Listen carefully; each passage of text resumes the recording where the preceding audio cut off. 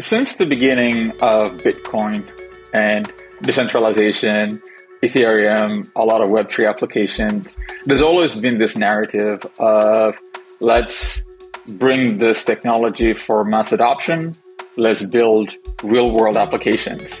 And that narrative is still very present, and we're still having the same types of conversations today. When we look at the types of needs and problems in many sophisticated economies, generally things are working for the masses. When you look at Africa, on the other side, we have immense amount of unmet needs, right? That centralized bodies haven't even tried to scratch the surface for. So there's a lot to build. There's a lot of infrastructure to create. And so when I look at these different dynamics happening on one side, an incredible amount of technology that's trying to find product market fit, and then a mountain of problem areas and a very large population base that is really hungry for sophisticated infrastructures, that's a really amazing match. And that's really where I believe actually for the crypto world to reach mass adoption, bring the next billion users, and actually solve real world problems that people will use these tools for on a daily basis, Africa is going to play a massive role in it. Hello and welcome to Crypto at Scale. I'm Justin Norman. And in today's episode, my co-host Gwera Kiwana and I are talking about why Web3 and crypto need Africa.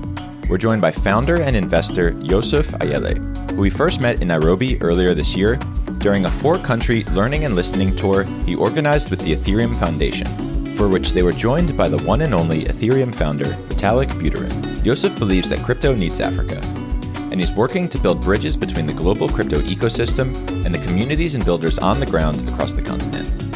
In this episode, we talk to Yoseph about that work, about his thesis that crypto needs Africa, about his vision for a borderless Africa, and much more. If you enjoyed this episode, please hit that subscribe button on YouTube or your favorite podcast app, and share with a friend or a colleague who you think may enjoy it as well. Crypto at Scale is not investment advice and is for entertainment purposes only. This episode of Crypto at Scale is brought to you by Ripple. Anyone who sent money across borders to or within Africa knows how cumbersome, expensive, and slow the process can be. When it comes to remittances, Sub-Saharan Africa remains the most expensive region to send money to. And for businesses, trapped capital, slow settlements, and high failure rates pose major challenges. The current financial infrastructure just doesn't work very well for the modern global economy. Ripple believes that crypto-enabled payments can help. Ripple's payment solution, on-demand liquidity, enables organizations to settle global payments in real time at a fraction of the cost and without tying up working capital and destination accounts. By leveraging the digital asset XRP as a bridge currency, funds can be sent and received in local currency on either side of a transaction. And across Africa, Ripple is partnering with local financial institutions and fintechs to bring the benefits of better cross-border remittances to the region. To learn more and get in contact with the Ripple team, head over to ripple.com. Yoseph, thank you so much for joining us today. We're going to take a deep dive into your thesis as it relates to crypto in Africa. What has shaped that and what future you envision with the work that you're contributing to? But before we do, please give a quick intro to your background. Give us a rundown of the work you're doing now and what led you down this path. Amazing. Well, thank you so much for having me on this show, Gwera and Justin. I've been a listener of your show since you started it, so it's a pleasure to be on it. A little bit about myself. I am Ethiopian. I grew up between Ethiopia, Tanzania, Kenya, and a little bit in Nigeria. So quite Pan-African in my life and still spend the majority of my life on the continent. The internet changed my life and opened up the world like many people in my generation. I don't know how many people can kind of relate to the experience of the world without internet and the world with internet. Quite radically different. But the internet has always been gated for many young Africans, and that was my experience of it. And the narrative that I grew up in is that if you want to do something great in the world, you got to leave. The best building we had was the airport, and the best road was the road to the airport in Addis Ababa. So that's what I did. I decided to leave home, and I was one of the few lucky ones who was able to find interesting opportunities around the world. I got a scholarship to go study at Harvard, and I did my undergrad there. I moved to the Bay Area to work in tech, which was an incredible eye-opening experience. But then I got kicked out of the US because my degree and my qualification work didn't match on the very ancient 90s database of what makes professional and specialized work. And that's just one of many immigration related scars that I've accumulated as an Ethiopian passport holder. And that led me to kind of think about the world quite differently. And I decided to move to New Zealand because I wanted to stay in the Western world. I didn't feel I had something unique to contribute back home, but I wanted to be in a smaller, more agile environment. So I packed up my bags and went on a one-way trip to New Zealand from Silicon Valley. And one of the main things that I worked on there, which kind of happened randomly, is collaborated with the New Zealand government to help them design a new immigration policy. That was quite an incredible opportunity to try to hack the system from within and build an API into the government apparatus for founders, builders, creatives who don't fit in a box to have a different pathway to access a visa. And the vision there was that we can build V1 there and go and convince a whole lot of other governments to create something like this and create a borderless world. That program is called the Global Impact Visa. It turned into a beautiful community called Edmund Hillary Fellowship. And while I was running that, we built it as a public-private partnership, which is something we can get into if it's of interest. But as I was running that program, there was a lot of Web3 and crypto interest that was attractive to the program, as well as New Zealand. One, just from a lens of visa program run as a startup, the idea of a country opening its borders up, and New Zealand being an incubation nation to world-changing ideas and innovations. And that gave me an amazing experience of being at the front seats of learning from some of the best builders in the space, what's happening in the Web3 world, what's happening in crypto, what's happening in decentralization, from both the technical side as well as the building side, as well as just the consumer end side of applications. And just the deeper I went into that world, the more excited I became about the applications in Africa. So that's kind of like what led me to say, okay, maybe changing immigration system one at a time is going to take multiple lifetimes. Maybe the best path forward is to actually plug as many young Africans into a borderless world powered by Web3 technologies. And that's what I've been focused on the last few years. We certainly, Guerra and I and our audience and many folks in the crypto community across the continent, this argument that there's a tremendous amount of opportunity for Web3 in Africa is one that resonates deeply with us.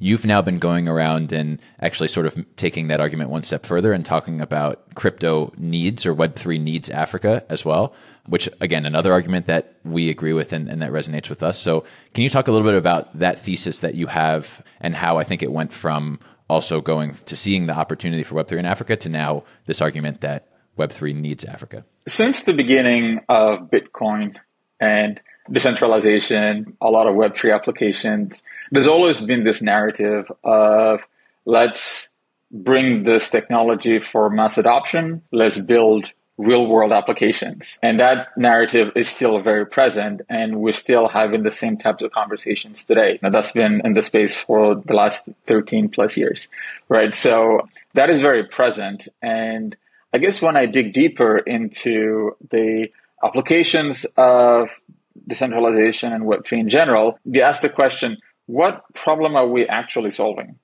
And when we look at the types of needs and problems in many sophisticated economies, generally things are working for the masses, right? Yes, there is like a small 5, 10, 15% of a population that really, really cares about privacy, that goes to crazy extent to build a private life. Or there are people who are frustrated with the banking systems. There are people who are frustrated with some of the traditional infrastructures, and I can resonate with that. But fundamentally, when you look at 50%, 70% of a country's population, what are the needs people have? A lot of those needs are kind of met by centralized entities, right? So all these decentralized technologies, they're competing with the really well-entrenched and well-established legacy infrastructures and apparatus. And we're at a stage where this technology is still in research and development. There's still a lot of work to be done. The user experience is still very crappy. The friction level is very high. All those things are just such a high bar for mass scale adoption. Yes, maybe NFTs give us an interesting pathway into that, but so much of the activity for a while has been predominantly speculation. right? So if we go back to the fundamentals of what are the primitives of crypto, and generally speaking, the very sophisticated advanced economies is just a high bar to meet for mass scale adoption.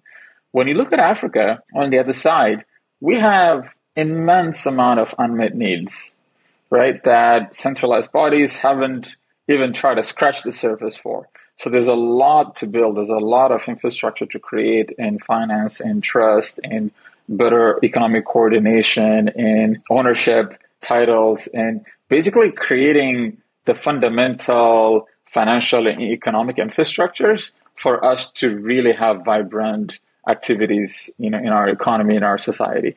Right? So there's a lot to build on that front. And on the other side, Africa's really got a track record. Well, I don't want to talk about Africa as if it's one bit, but many African countries have a track record of being first adopters to new technologies. We've seen that with mobile phones. We've seen that with internet and mobile banking and mobile money. And now we're seeing it a lot with crypto. So look, we have a track record of taking these new innovations and just swarming it and using it to fill gaps that we have so far. So when I look at these different dynamics happening on one side, an incredible amount of technology that's trying to find product market fit, and then a mountain of problem areas and a very large population base that is really hungry for sophisticated infrastructures, that's a really amazing match. And that's really where I believe actually for the crypto world to reach mass adoption, bring the next billion users, and actually solve real world problems that people will use these tools for on a daily basis, Africa is going to play a massive role in it. I want to maybe pull on that thread a little bit more. So you mentioned how different African countries and we tend to adopt technology pretty quickly and early on. But this is like telcos, phones. The world had phones and mobile phones before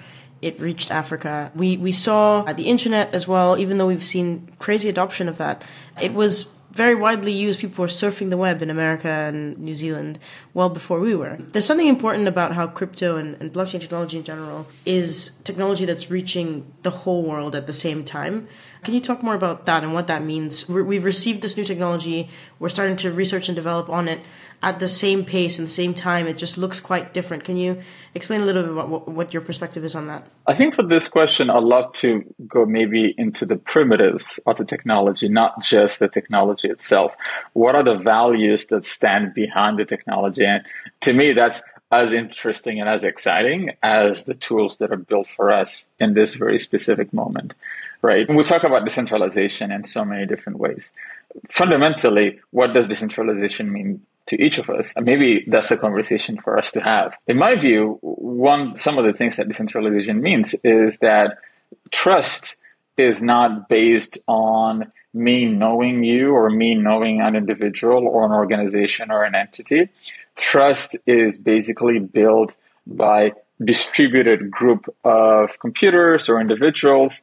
And the fact that we're heavily decentralized means there's no one point of failure, or it doesn't require me trusting just one entity. And that builds the foundation of trust. And the more decentralized something is, then the more you can trust it, that a bad actor cannot come and destroy all value in that place. So I think that's like really interesting. That's a really amazing fundamental, because one of the things that is really coming on that front into the African continent is that trust is not based on me meeting some foreign player and having a whole lot of meetings and saying, do I trust this person? Do I trust the contract?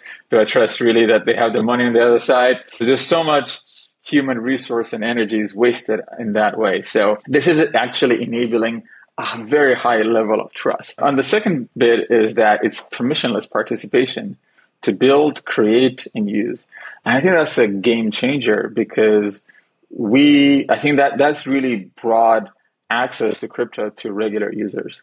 So just to give you a few examples. So some of the folks that I've been meeting randomly on Telegram and on Twitter from Kenya, for example, one of them is he was in university studying architecture, and he basically had this thought process saying, well, I can go through my architecture degree and I could try to climbed the architecture ladder. Maybe it'll take me 20 years to try to get to a position of some level of financial abundance and feeling like I've done really good in the world and that I have really expanded. And there's a lot of luck that's involved in that whole process. That path is still very gated for that young person because you got to be an insider. You got to know someone who knows someone.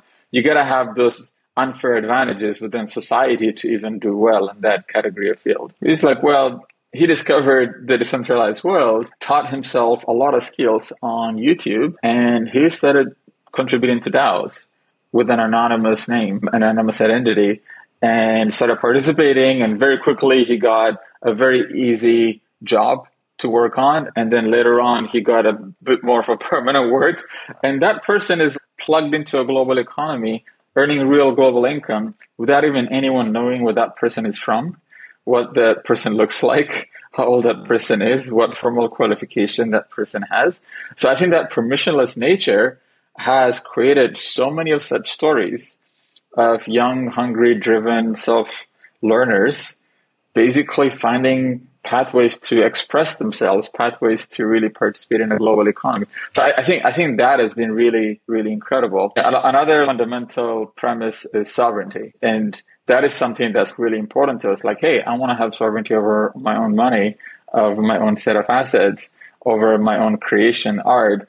And we're seeing so many artists bringing that into the Web3 world, including artists who are basically saving cultural heritage pieces that did not either are dying off or are not in their physical location on chain. So, I mean, the list goes on how people are finding their own connection to the primitives and then to the tools of crypto to really build the life that they want to build.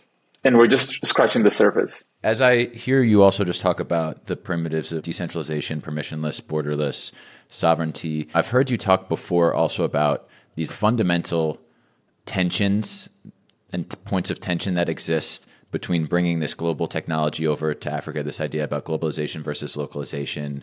I've also talked about speed versus longevity, user experience versus the desire to decentralize something. And as I hear you talk about that, I think obviously the question that gets raised is, practically speaking, when we're talking about mass adoption at scale, what are the things that need to happen or what you think needs to happen in order for this sort of vision to be realized, for crypto to truly be this great equalizer? So how do you think about these tension points and some of what you hope to see across the continent and really across the world to be able to truly leverage the technology and its opportunities? That's a really good question, and it's not one I have like a quick and easy answer for. I guess the important thing that I'd say is that we got to really think from first principles. When I say we, people who are building technology, people who are building projects, people who are building policies, people like yourselves who are educating and bringing more awareness into the space. And what does North Star look like for us from here? There's an optimizer in all of us, which is like, hey, there's some really flashy, interesting technology being built somewhere else. Let's just bring it and then try to make quick bucks. Or if this can help me send money quickly from point A to point B, I'm just going to use it. And that's solved my problem right away. But within this technology and within this movement, it's not just a piece of tool. It is a new form of organizing talent. It's a new form of coordinating resources, right? So I think we gotta really start from first principles and what is the place we're trying to get to. So I think that's a critical first conversation to be having, and it's not one we start and end. I think it's a conversation I think we gotta keep having so that we're not kind of missing the whole point and going in a weird direction that is not serving us in the first place. I like the idea of an ongoing conversation because, yeah, it's so easy to just sit on Twitter and theorize, and people write papers. And actually, Yoseph, you yourself, I've seen your name on papers since dating back as far back as 2018. But you've taken your theories and really also your beliefs and passion a step further by actually doing those conversations in person and taking a step further by going into communities on the ground. Earlier this year, you led an engagement trip with the Ethereum community. well, to meet with the Ethereum community and to have Vitalik actually come to Africa as well. Can you tell us a little bit about what that trip was about? What led to this trip happening? Which countries did you go to? What kinds of engagements did you have? And what learnings did you gain from that? So for context, that was a learning trip that I led with Vitalik. And then there was Ayele, who's the head of the Ethereum Foundation, and a number of Ethereum core developers and communities within it. And it's a learning and listening trip. And how it came about is that I spent a lot of time basically carrying the flag of saying, hey guys, you've been talking about mass adoption and bringing the next billion users. And Africa has a lot of those conditions for that to thrive. But the world doesn't fully understand many African countries. We don't fully understand the different economic, socio-political dynamics that exist even within each country. There are 54 countries, right? So we need more bridge building, right? That's been a gap. And I gave that talk at DEF CON last year, and I met Vitalik the next morning for breakfast, and he was asking a lot of questions and basically saying, hey, how can I help this movement? What do I need to do? He's like, well, first, come spend time on the ground. It's hard to theorize about all these things, and I can tell you as much until the end of time, but you got to come and experience. You got to meet the community builders. You got to meet students. You got to meet people actually doing this work on the ground. And so he was very generous. He made a whole month available. So we went to Ethiopia, Kenya, and Zambia and Ghana. And this is not the only trip. This is the first opening trip to bridge more of the Ethereum and global Web3 communities and African grassroots communities. And I think there was a lot that we learned, and I cannot speak for everyone on behalf of that group, but I can share with you some of the things that came out of there. Ultimately, it was about building high context relationships, and it'd be very curious to hear what your experience was from it as well. First and foremost is just that Ethereum as a network and as a community is very values driven, and those values are extremely aligned with where many African builder communities and grassroots communities values are. And that's not to say like, hey, the world should move to Ethereum, but it's really good to have values aligned partners in the space. And I see even a lot of folks in the Ethereum world,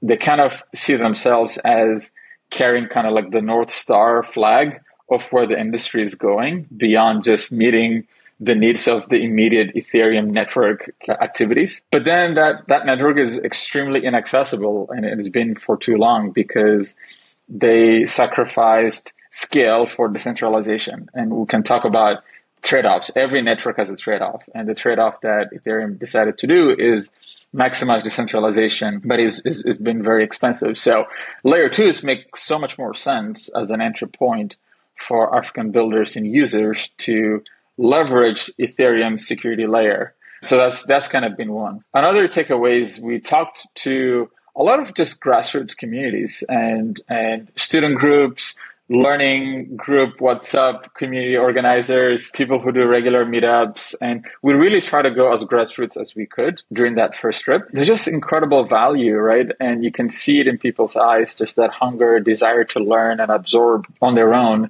But a lot of people are also learning by themselves and being fed with whatever algorithm that Twitter or YouTube gives them. There just needs to be better bridges and connectivity between what communities are doing outside of Africa, be it in Europe, Asia, America, and then what's happening on the ground, right? So I think just there's more gaps. So I think we need to have more activities, more events happening on the continent that attract a lot of global builders.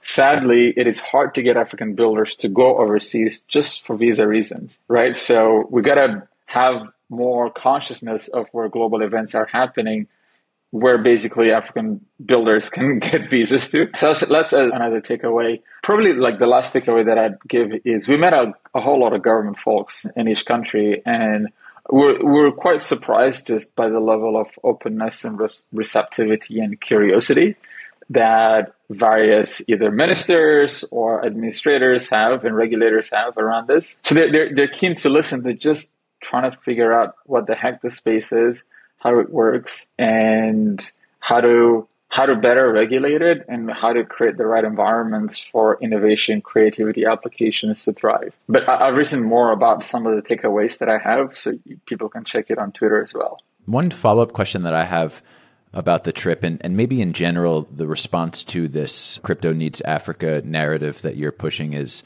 I've thought about it a lot through my own lens growing up in the US, again, thinking about this idea of, well, centralized intermediators sort of serve me pretty well. So there's a Western response to why do we need crypto?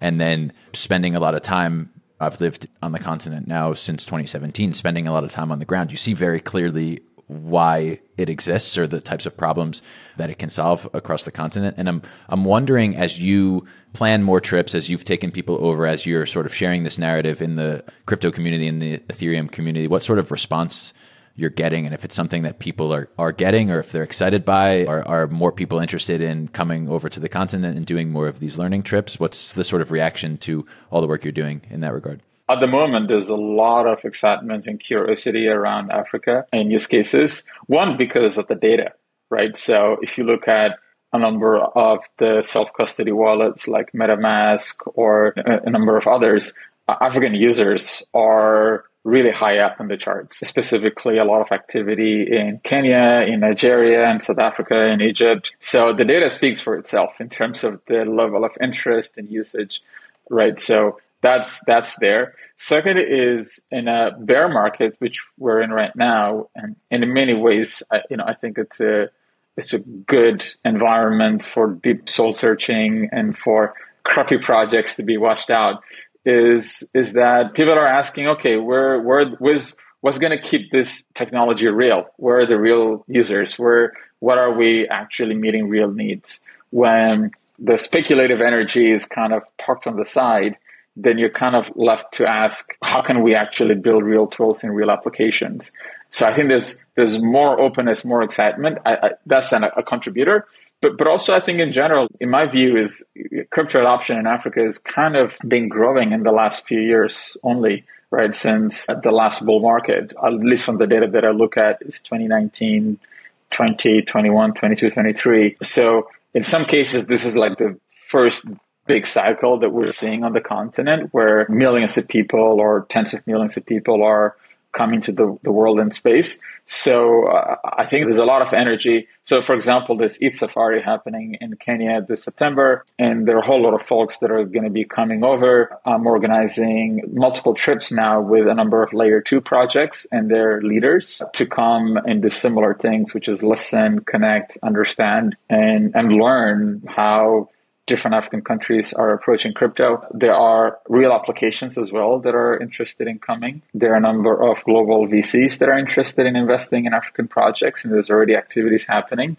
But there's also just the gap of, hey, let's invest in the X of Africa, as opposed to kind of, let's understand what are the bottom-up build projects that might not necessarily reflect the types of projects that they're seeing elsewhere. So I think overall, it's a good time and there's good energy around the continent. This energy, we can feel it. I think we started this podcast beginning of this year at a really good time where, we're also riding on that wave. The interest is growing even within large banks and traditional institutions as well. They're all starting to ask questions. And I think it's important to have these grassroots communities and these more accessible spaces remain quite strong because they are the ones who are driving the use cases rather than large corporations. So with that in mind, I just wanted to follow up with what you've just said. These trips of global north to Africa, Americans or Western world people coming to the continent and having these learning trips, it's great to, and I think this is a critique I shared publicly in Nairobi when you were around, but it's great to see that there's this interest. But aside from a suntan and some stories to tell, what really is the outcome? Like, what do you envision? I'll share what I envision. I'd like to hear yours, but I would like to see those trips actually manifest in real partnerships, real strong partnerships, and where it's bilateral and it's not just one way, Africa being the receiver of aid or of technology or of advice. We can learn from each other. And so that's the first thing. And the second thing that I really envision is homegrown heroes, kind of like homegrown hero use cases, homegrown hero projects and startups and companies. What are your thoughts on that? I 100% agree with you on that front. I think that's really that's a critical lens to be looking at it from. So my goal and the reason why I'm putting a lot of energy in this bridge building, one is this sort of recognition that the centers of gravity of the critical technology building and the research is currently happening outside of the continent, right? And I think ensuring that the people who are doing that research and the people who have the biggest stake in the usability of it and the accessibility of it, they're talking to each other, and actually they're inspiring and learning from each other as kind of equals. I think that's really important, because ultimately my view is that a lot of the homegrown applications and technologies is what's gonna drive real Web3 adoption across the continent. I don't even want to call it adoption; it's just real use, right? Like leveraging this movement and making it our movement as well. I think that's the only scenario where it makes sense. I don't think it's a scenario where global players are building real applications for African users, where they just wouldn't know how to do that really well. That actually meets the day user, because they're not living, breathing with the end user on a daily basis, right? So that's not, I'm not betting on that, right? So I think the first stage is that. But also I think what we need is in the African continent, one, just more builders, more founders, more entrepreneurs who are playing a long-term game in the space, who are building applications, who are building protocols that are meeting real needs, instead of falling in the trap of what's going to help me to raise as much money as possible from VCs who don't understand Africa, which is an easy pathway, right? It's so easy to tell the African story and narrative in a way that is just appealing to some money guy somewhere, because everyone wants to have some level of access and exposure to the African market, right? So I think on one side, we need a lot of builders. On the other side, it'd be amazing to have an Africa-based layer 2 on top of Ethereum. And I think that's becoming more possible, right? We need more Africa-based researchers, right? And I think there's a lot of that infrastructure to be built. But I think the starting point for me is, first of all, just people meeting and bridges being built. And I think that's kind of the phase that we're approaching this with. As we come to wrapping up the episode, I want to touch on and shed light on a talk you recently gave at DevCon, and the title of which was Borderless Africa. So that title obviously is pertinent given to the work you've done around visas and immigration in the past, and your love for crypto, obviously. But that resonates also with me and with the work we do at MFS Africa. Our core mission is making borders matter less. As a payments company, we work in as many countries as we can on the continent, connecting them and making mobile money interoperable. So it's definitely something that resonates with me. And I also see how hard it is to do. It's incredibly difficult. One of the most highly fragmented spaces in the world. It is often treated as a block, but it's not. But practically speaking, what do you think a borderless Africa looks like, and how do we get there? There are different ways of navigating a borderless Africa. To me, a lot of the challenges that I see on the continent, the challenges that I faced and the challenges that I see people still facing today, they have something to do with borders in some way, like either physical borders, digital borders, financial economic borders. Whenever you hit anything that crosses a border, either within the African continent, because we've got 54 borders and that's a lot, you get into the global financial system. And that's where Africa keeps getting the short end of the stick, in my perspective. And I think if we leave it to the status quo, my belief is that our position at the bottom of the pyramid is pretty much locked in for the next 50, 100 years. And to me, what a borderless Africa really looks like is that a young person born anywhere on the continent will have full access to a global economy, will have ability to learn whatever that person wants to learn, the ability to be part of global cultures and communities, to participate, to contribute, and for nobody to have any form of ceiling on their potential and the value they can add and create into this world. I want as many young people on the continent to be able to have full access to a global economy and full access to global communities, right? So that kind of multi-layered, it's ultimately this financial tools and participation is the first bit. Participation for work and contribution, I think when you look at charts around the world, population is declining in most parts of the world. The one place that it's really growing fast is in Africa. So all the young people in the world are and will be from the African continent, and that's the talent base.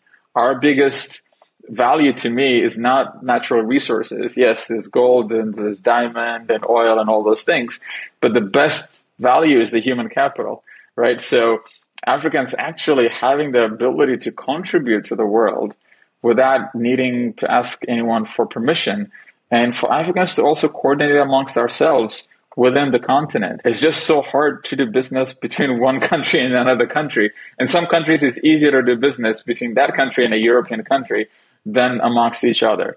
And so I think a borderless Africa also looks like with more young people coordinating amongst each other, building projects, building companies, building tools that serve one another.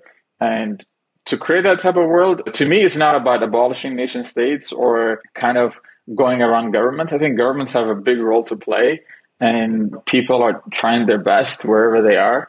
But I'm betting on individuals, founders, builders, entrepreneurs to actually build a lot of these infrastructures for ourselves. That, to me, that's what being a borderless person really looks like, is your life, your potential, your creativity is not limited by the lottery of where you're born in. That's such a great note to leave this on. We're going to come to the end of the show. Each show, we ask our guests for 1 or 2 recommendations for sources that you want to give to the Crypto at Scale community that gets you excited about crypto. So that could be a recent talk, it could be a newsletter, it could be a website, a project. Could you give one or two recommendations that's getting you excited about crypto right now?